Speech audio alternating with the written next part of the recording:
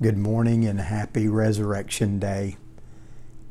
I realized last week was Easter, but never hurts to be reminded that every Sunday when we gather with just a local body of believers that we're celebrating the resurrection again as a group.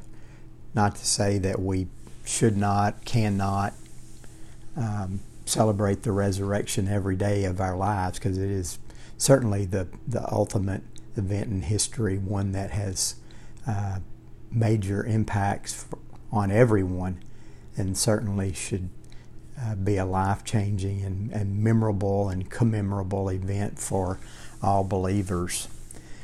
This is the Collectibles Sunday School Bible Study, and continuing in the time of the social distancing. Today I want to take a look at John chapter 20, verse 24, starting in verse 24. But before we read the passage, let's go to the Lord in prayer. Father, we thank you for the resurrection, God, just the deep, deep meaning and impact that it has on our lives, that we know that it followed just the cruel and brutal death of your Son Jesus as he poured out his blood to cover our sins, to atone for our sins. And then just as he had told his followers that on the third day he would rise again, and by your power he was raised from the dead, that we too can have that hope and assurance of a resurrection, but that it also established him as not only Savior but Lord of all creation, that he has ascended now to your right hand, and that he makes intercession for us.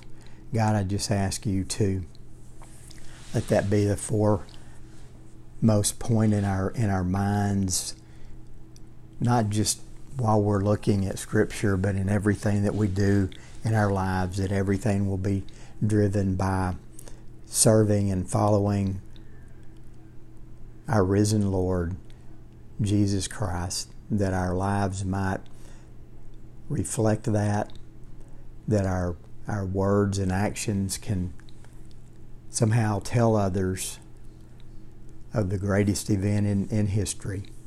Bless our time today as we look in your word.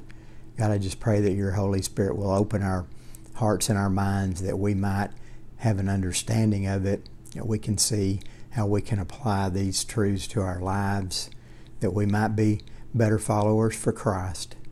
It's in his name I pray. Amen. So as we continue kind of in the theme or subject of resurrection appearances, you may recall one that it actually happened a week later, the Sunday after the first Easter. John records it in chapter 20, starting in verse 24. It says, "Now Thomas, one of the 12, called the twin, was not with them when Jesus came. So the other disciples told him, 'We have seen the Lord.' But he said to them, 'Unless I see his hands, the mark of the nails, and place my finger in the mark of the nails, and place my hand in his side, I will never believe.' 8 days later, his disciples were inside again, and Thomas was with them. Although the doors were locked, Jesus came and stood among them and said, 'Peace be with you.' Then he said to Thomas, 'Place your finger here and see my hands. Put out your hand and place it in my side. Do not disbelieve, but believe.' Thomas answered him, 'My Lord and my God.' Jesus said to him, 'Have you believed because you have seen me? Blessed are those who have not seen and yet believe." Many times you read of historical sermons, speeches, and things like that, that the preacher has given a title to the sermon, and it that started me kind of thinking about what if I was going to title this Bible study, which I rarely do. What title would I give to it? So you might think about those things. That has no great bearing or impact, but I kind of came up with two sort of working titles. One would be He Almost Missed Out, and the second one would be He Got It Right. So I'd be curious what you would title this passage. The passage really breaks down into two parts or two scenes. The first scene is verses 24 and 25, and it's kind of the setting, even the prelude, and then the main scene is second scene would be verses 26 through 29. So verse 24 and 25 kind of get us ready for what's going to be the big scene starting there in verse 26, which was 1 week later. It starts off with introducing us to some of the one in particular of the participants, Thomas, who was one of the 12, also called the twin, Didymus in the Greek. Not quite sure why he's called that. Did he have a twin brother? No one knows for sure. But the scene starts out kind of in the week between, the days between the first Easter, the Sunday after the crucifixion, where Jesus had made several appearances to Mary Magdalene. Remember, they went to the garden tomb to anoint his body to complete the work that Joseph of Arimathea and Nicodemus had hastily done on that Friday afternoon before the Sabbath began at 6 p.m. that Friday.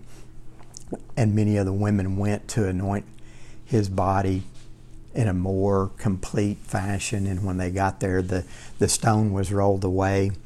And then as they were leaving, returning to tell the disciples that the angel had told them that he was risen, still not fully believing, not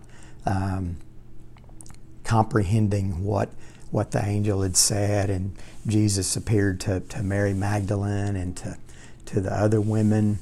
They ran back to tell the disciples, the 11, of what had happened, what they had seen, and Peter and John ran to the tomb and saw it empty.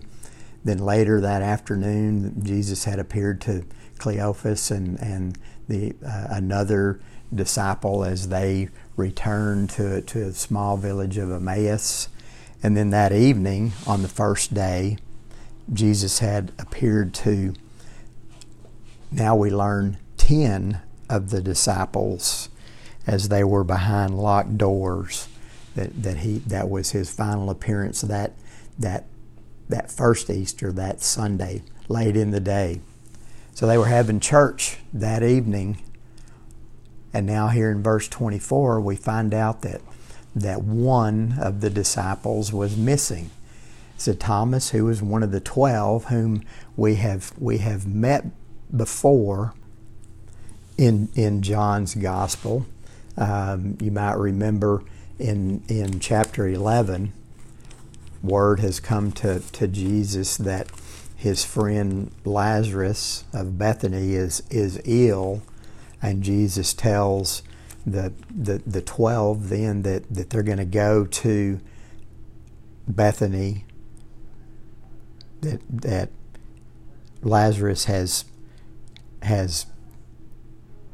died. He tells them that he's asleep, but that he's going to see him. And they say, if he's asleep, what do we need to go for? And Jesus had spoken of his death, but they thought that he meant Lazarus was only sleeping.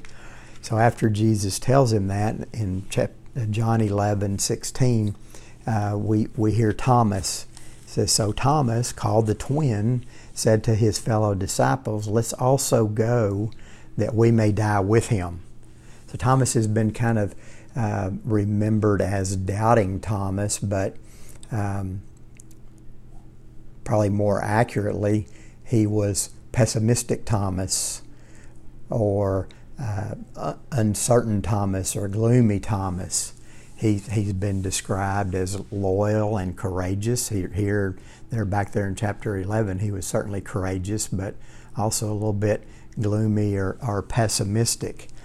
John also mentions him in chapter 14 in the part of the upper room discourse, where in verse 5, Thomas says, Lord, we don't know where you are going. How can we go that way? Jesus had told them that earlier in chapter 14, let not your hearts be troubled. Believe in God. Believe also in me. In my Father's house are many rooms. If it were not so, would I have told you that I go to prepare a place for you? And if I go and prepare a place for you, I will come again and will take you to myself. Where I am, you may also be. And you know the way to where I'm going. And then Thomas said, Lord, we don't know where you're going, so how can we know the way? So doubting Thomas may just be one way to illustrate his personality, that at times he seems courageous, other times he's kind of pessimistic and even gloomy. He certainly is loyal and willing to go with Jesus to the back to Bethany. So here, sometime during the week, I'm thinking verses 24 and 40 and 25 really give us sort of a summary of Monday through the following Sunday, the second Sunday, the first Sunday after Resurrection Sunday, that Thomas wasn't with them on that day. Where had he been? This is maybe you could title this, he almost missed out, or he did miss out that first week. Have you ever missed anything that you decided, I'm not going, I'm gonna sit this one out, and then you find out you missed something really exciting or important? No one has missed anything as exciting as and important as Thomas did, being away from the disciples that first Sunday morning. So he's spent the week hearing these accounts, these stories about Jesus being raised from the dead. Verse 25 said, so the other disciples told him, we have seen the Lord. Dr. Constable says that the text really indicates what they were saying, or what this verse reflects is that they kept saying to him. This wasn't just Tuesday afternoon, oh Thomas, by the way, you missed Jesus, he's risen from the dead. This was the next probably 7 days every time they saw him, and by verse 26 it appears he's hanging out with him again, that they kept telling him. So you could conclude the second part of verse 25, he kept telling them, unless I see his hands, the mark of the nails, if I put my hand in his side, I'm never going to believe. Did you figure by Saturday maybe his response to them was stronger and stronger and stronger? That he did the first time he heard it, did he look at them and just kind of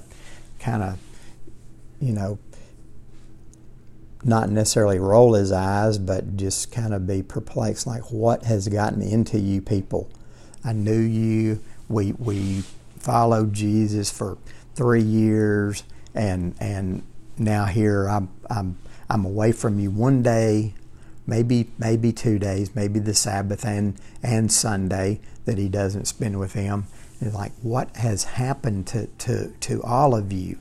This has never happened. I saw Jesus. He wasn't at the foot of the cross like John had been, but he clearly knows that he was nailed to the cross, and that a soldier pierced his side with the spear. So he knows how he saw Jesus. He saw him on the way to the cross, beaten and whipped and bleeding, and the crown of thorns and all these things. And for Lazarus to have been raised from the dead, who had just died of natural causes without all this other impact of brutality, Thomas was willing to accept that. He saw that, but it's just thinking he's seen the way that Jesus died and thought, there's just no way.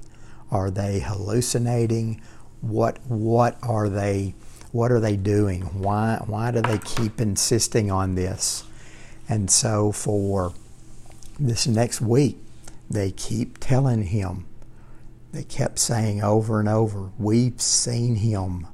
Why won't you believe us? And Thomas is more and more emphatic on, unless I can just put my finger in the mark of the nails and put my hand in his side, I will never believe. Never, never, never. I mean, that's pretty strong. He says, I'm not going to believe you.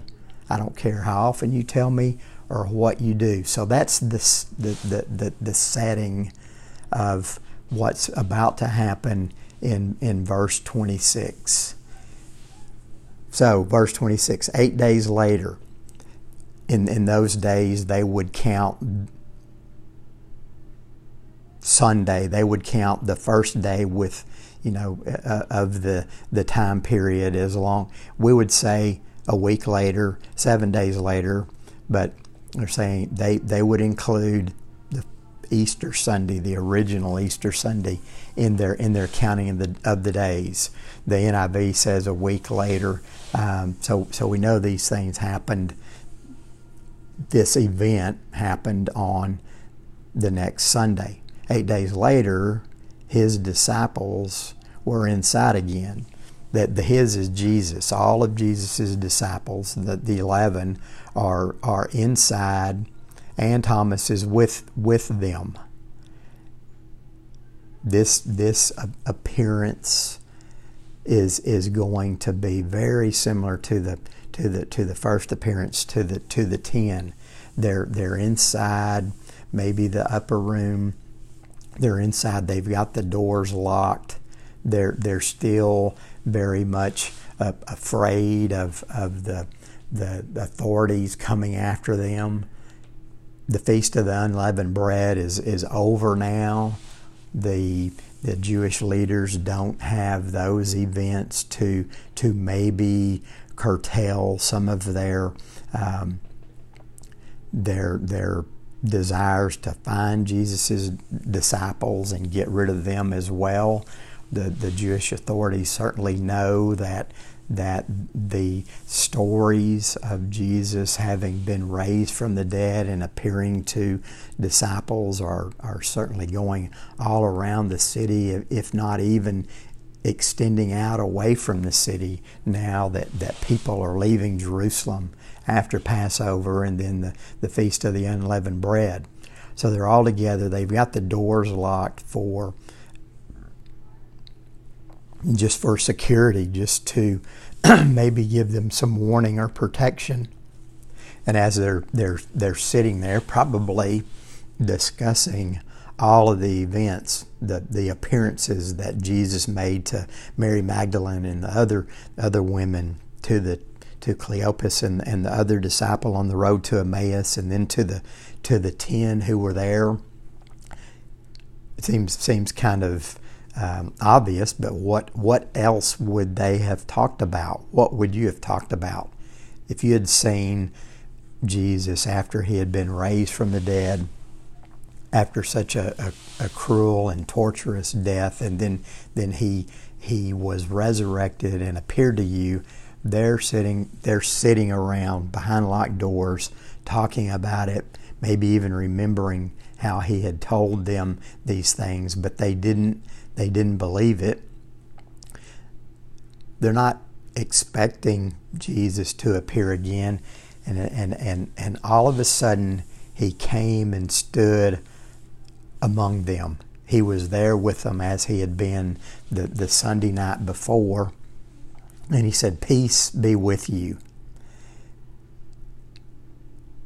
So that greeting of peace, we're gonna look at that later, but it seems to be directed to all of them. And then he turns to Thomas and he said, "Put your finger here and see my hands. Put your hand and place it in my side. Do not disbelieve, but believe." So you can imagine that all of the 11 would be somewhat startled and surprised, but Thomas would have to be just shocked out of his mind. They've been telling him for 7 days that Jesus rose from the grave. He'd appeared to them, and he is, he had lived up to his reputation and nickname of Doubting Thomas that whole week. And probably was just as gloomy as he had been when he said we might as well go with him to Bethany and die with him. That he had probably spent the week, wondering who all these crazy people are that he's been hanging out with, thinking, what am I going to do now? I just wasted 3 years of my life. I wonder if I can get my old job in Galilee back, or maybe I can start at the bottom again and work my way up. What am I going to do? They stayed in Jerusalem for the Feast of the Unleavened Bread. Now it's over, and they're maybe making plans to go to Galilee, go back home, and the other 10 are like, no, we're not going to be fishermen, even though they do fish a little bit more, that they're trying to convince Thomas. And all of a sudden he sees Jesus, the risen Lord, and Jesus turns and speaks directly to him, and he says, "Here I am. Put your finger here. You see my hands? Put out your hand. Put it in my side. Don't disbelieve, but believe." If you're Thomas, how do you respond? What do you say? What do you do? I think he got it right. One commentator wrote, "The most unyielding skeptic has bequeathed to us the most profound confession." Thomas had spent the last week telling them, "I will never believe unless I see his hands and place my hand in his side." Now Jesus is right before him, and he offers him that proof. Here's my hands. Put your finger in there. You can see the nail holes go all the way through. Put your hand in my side. Don't believe. Don't disbelieve, but believe. Thomas answered him, "My Lord and my God," the most profound confession, where Thomas realizes this is just not the son of a carpenter who had many great teachings and we followed and we hoped that he would be the new king of Israel, but this is indeed, Jesus is indeed God. He is Lord. He is Master. And then Jesus continues and tells him, "You have believed because you have seen me. But blessed are those who have not seen and yet believed." two words that just kind of jump out or caught my attention in reading this. There in verse 26, when Jesus stood among them, he said, "Peace." And then there in verse 29, he said, "Blessed are." I think we can glean a bit from both of those words, and certainly more, even the continuing verses 30 and 31 that we find other good words to remember and follow. But when Jesus stood there and he said shalom, peace, that greeting, very common even today in Palestine, in Israel, among Jews, meaning peace. But what does it, when we hear that word peace, what do we think it means? What do we consider? You might think of the peace signs that became common in the 60s and the 70s, saying peace. We want peace in Vietnam. We tend to associate it with just a lack of hostility. Jesus gave the disciples kind of a little hint of the definition of what he was really meaning back in John chapter 14 in verse 20-25. This is part of the upper room discourse as well. He says, "These things I've spoken to you while I am still with you, but the Helper, the Holy Spirit, whom the Father will send in my name, will teach you all things and will bring to your remembrance all that I have said to you. Peace I leave with you, my peace I give you, not as the world gives do I give to you."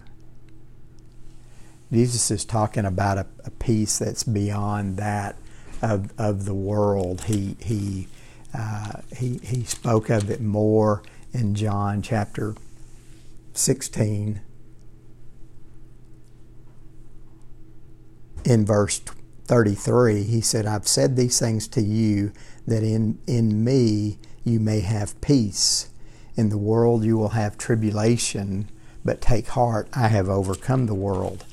So the peace that Jesus is speaking of is not just an absence of hostilities.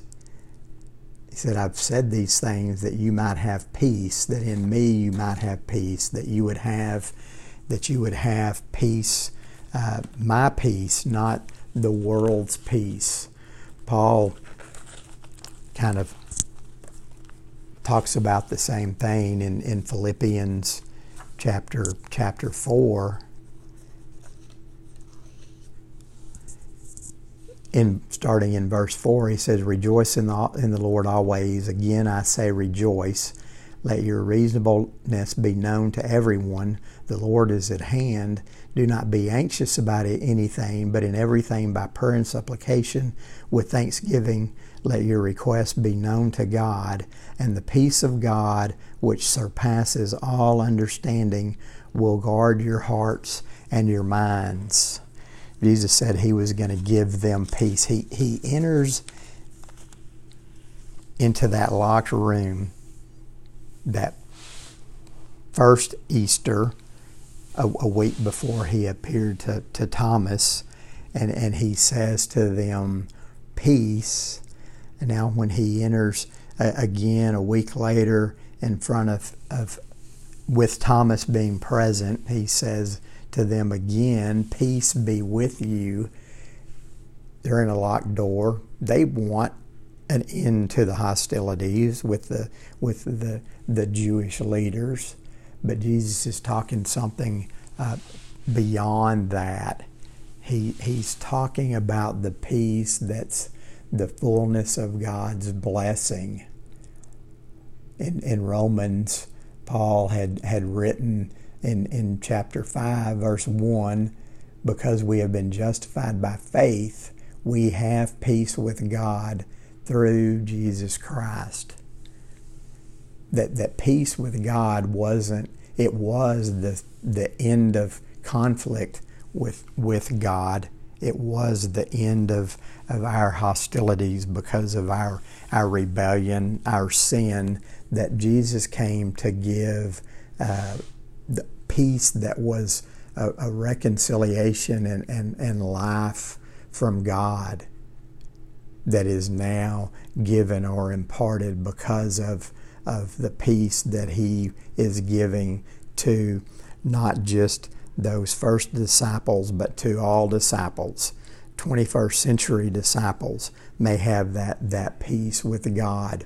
One writer wrote that shalom, the peace on Easter, is the complement to it is finished on the cross. That Jesus come and He announces to the disciples, to the 10 there on the evening of Easter, peace. It's the completion of the it is finished. It is the end of hostilities with God because what Jesus has done. It's interesting that all of the epistles of Paul, and even 1st and 2nd Peter, in part of their introduction, begin with grace and peace to you. I don't know if I've really pondered that much or thought about it that much. I think we certainly should, of Jesus' death and resurrection brings us peace with God if we believe, if we receive Him as what Thomas declared, my Lord and my God, that it brings a peace, that God imparts that peace, that reconciliation on our life when we receive Jesus as our Savior. Arthur Pink wrote that peace is the preparation for service, not the reward for service. That we realize that the redeemed are at peace with God. When we realize that, we're at peace with God. We have received forgiveness of our sin. We have received the assurance of resurrection, of life after death, of being in the presence of God. That we've received that. That's what prepares us for service. True, many times we may be at peace, or we might find peace when we have participated in any act of service, whether it's like times like these when we've helped someone who has physical needs because of lack of job, or they're ill and need help, but that peace really comes before that, as preparing us for service, knowing that we have been reconciled by Christ's death and resurrection. And Jesus, it's kind of, I don't know if interesting is the best word, but it's maybe a bit intriguing. He's announcing to the disciples when He sees them after the resurrection, peace be to you. You believe these things that you're seeing, and you will have peace. You realize that God has raised me from the dead, that you no longer have to face death in the manner that you did before, but that my resurrection brings you peace and resurrection with God. Thomas's statement, proclamation, realization of my Lord and my God, that he makes that profound confession, that he realizes there in just a split second, an instance, that what his 10 friends and probably many of the women have been trying to tell him is actually true. And then Jesus continues speaking to him and says, and asks him a question, or it could be a question or it could be a statement. Different translations, some put a question mark at the end and some just make it a statement. Jesus is asking him, have you believed just because you've seen me? Blessed are those who have not seen and yet believed. Well, the most exciting part about that is those who have not seen and believed, those who were not there in the first century and witnessed the risen Christ in a physical sense. That would be who? Us. So Jesus is saying, blessed are those in the 21st century, those in Grandview or Itasca or Maypearl or New York City or Los Angeles or wherever they might be. They're blessed because they've not seen and yet they've believed. What is he saying blessed? What does that mean? Many times when someone teaches or preaches on the Beatitudes, where Jesus gives a series of blessed are the meek, blessed are the poor in spirit, blessed are these. You can go back and read that in Matthew. That we many times hear that that means happy, and though it can mean that, and I guess does to some degree, is he only saying happy? Well, the answer is no, that there's more to it than that. He's declaring that he or she who has believed has found favor with God, has been declared acceptable by God. It's even directing us back to peace. That acceptable and favored by God are those who have not seen and believed. They have that peace too. They are even more blessed because they have believed without seeing it. Peter was there when Jesus is telling these things to Thomas, and he later writes in his first epistle, 1 Peter 1, verse 8, he says, though you have not seen him, you love him. Though you do not see him now, you believe in him and rejoice with joy that is inexpressible and filled with glory, obtaining the outcome of your faith, the salvation to your souls. You think Peter remembered that encounter with Jesus? He's certainly not the main focus here, but he's there when Jesus appears to Thomas. And then later he's writing to there in 1 Peter, just as instruction and encouragement. He had begun the letter to those who are elect exiles of the dispersion in Pontus, Galatia, Cappadocia, Asia, Bithynia, according to the foreknowledge of God the Father and the sanctification of the Spirit, for obedience to Jesus Christ, for sprinkling with his blood, grace and peace be multiplied to you. Saying, may that peace, that reconciliation with God be multiplied. And then he continued there in 8, and he said, you haven't seen him, but you love him. These are the ones Jesus was referring 2 when he spoke to Thomas. Peter says, I know y'all didn't see him, but you still love him. You don't see him now, but you've believed in him. And what's the result of that? He said you rejoice with joy that's inexpressible and filled with glory. That inexpressible joy, just let that one bounce around in the gray matter for a bit.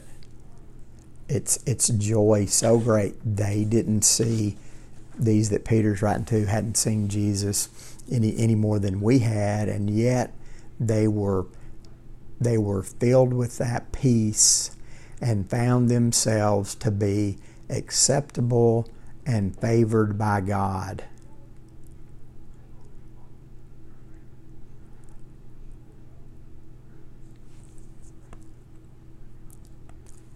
So what can we glean from this account a week after the first Easter, that resurrection day? What can we glean from the events of the next Sunday? Remembering it was Sunday when Jesus was raised from the dead. What should we reflect on? Jesus told them, peace be to you.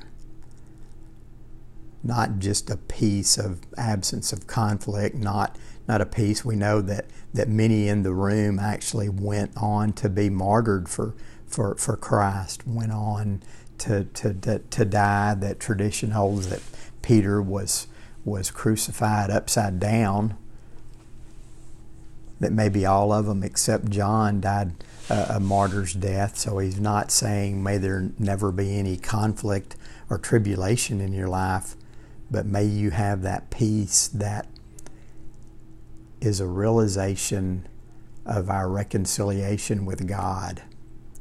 You know, people are searching for peace and meaning in their lives, and I would say they don't find it unless they find Jesus as their Savior. That there's still no peace. If I can just get a better job and make more money and buy a bigger boat or get a better country club membership or season tickets to whatever team I want to support, then I'm going to be happy. It's like, well, these 50-yard line seats really aren't that good. I need a suite. Or I need a seat right behind the catcher. Jesus is saying the only peace that matters is that peace that comes from reconciliation with God. That peace that means that our soul and our later resurrected body is going to be in the presence of God for all eternity. And that even we who 2,000 years later certainly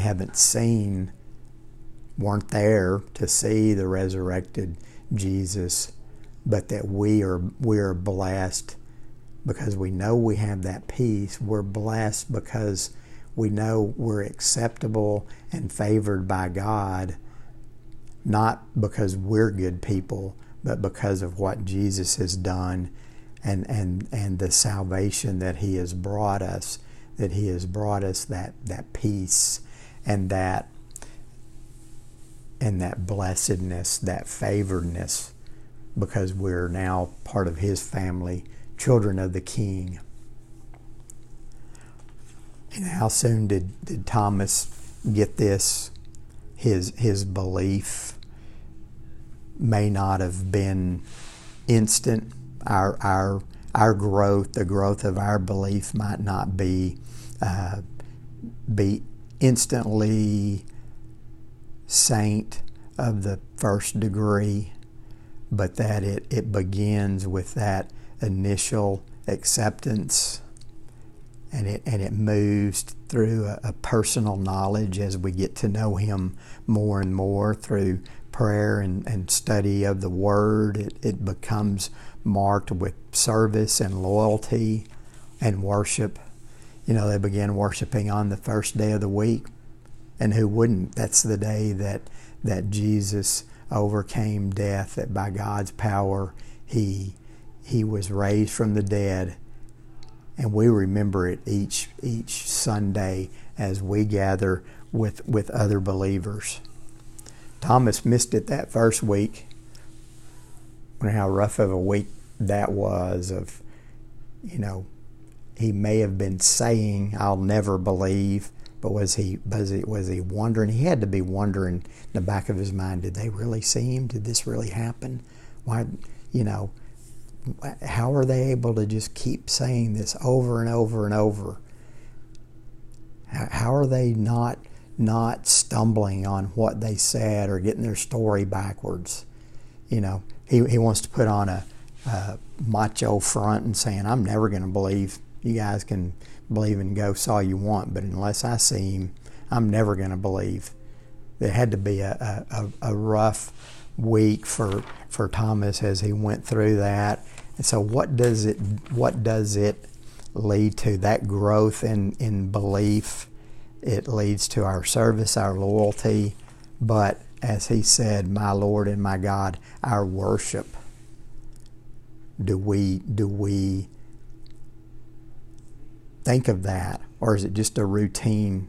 I'm going to go up here to this place, this corner, and meet with others and sing, but it's truly for the purpose of our worship of Jesus as my Lord and my God, that it's a personal trust and an outward profession, but it eventually needs to lead to His Lordship in all of our life.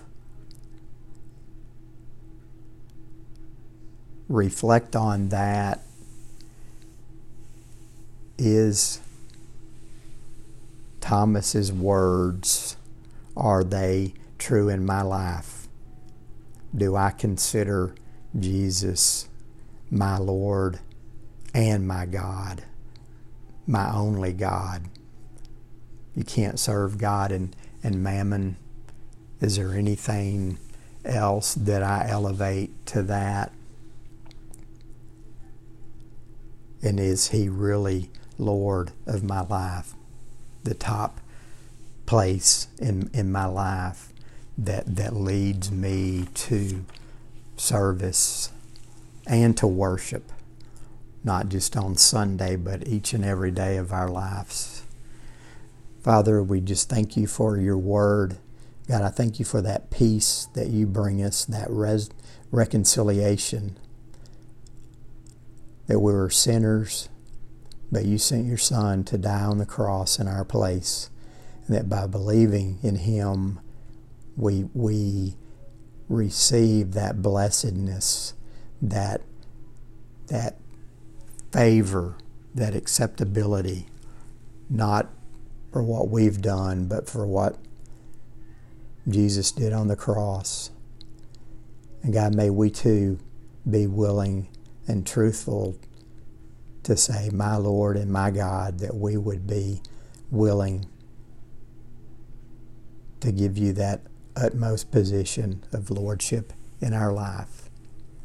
It's in the name of the risen Savior, Jesus Christ. Amen.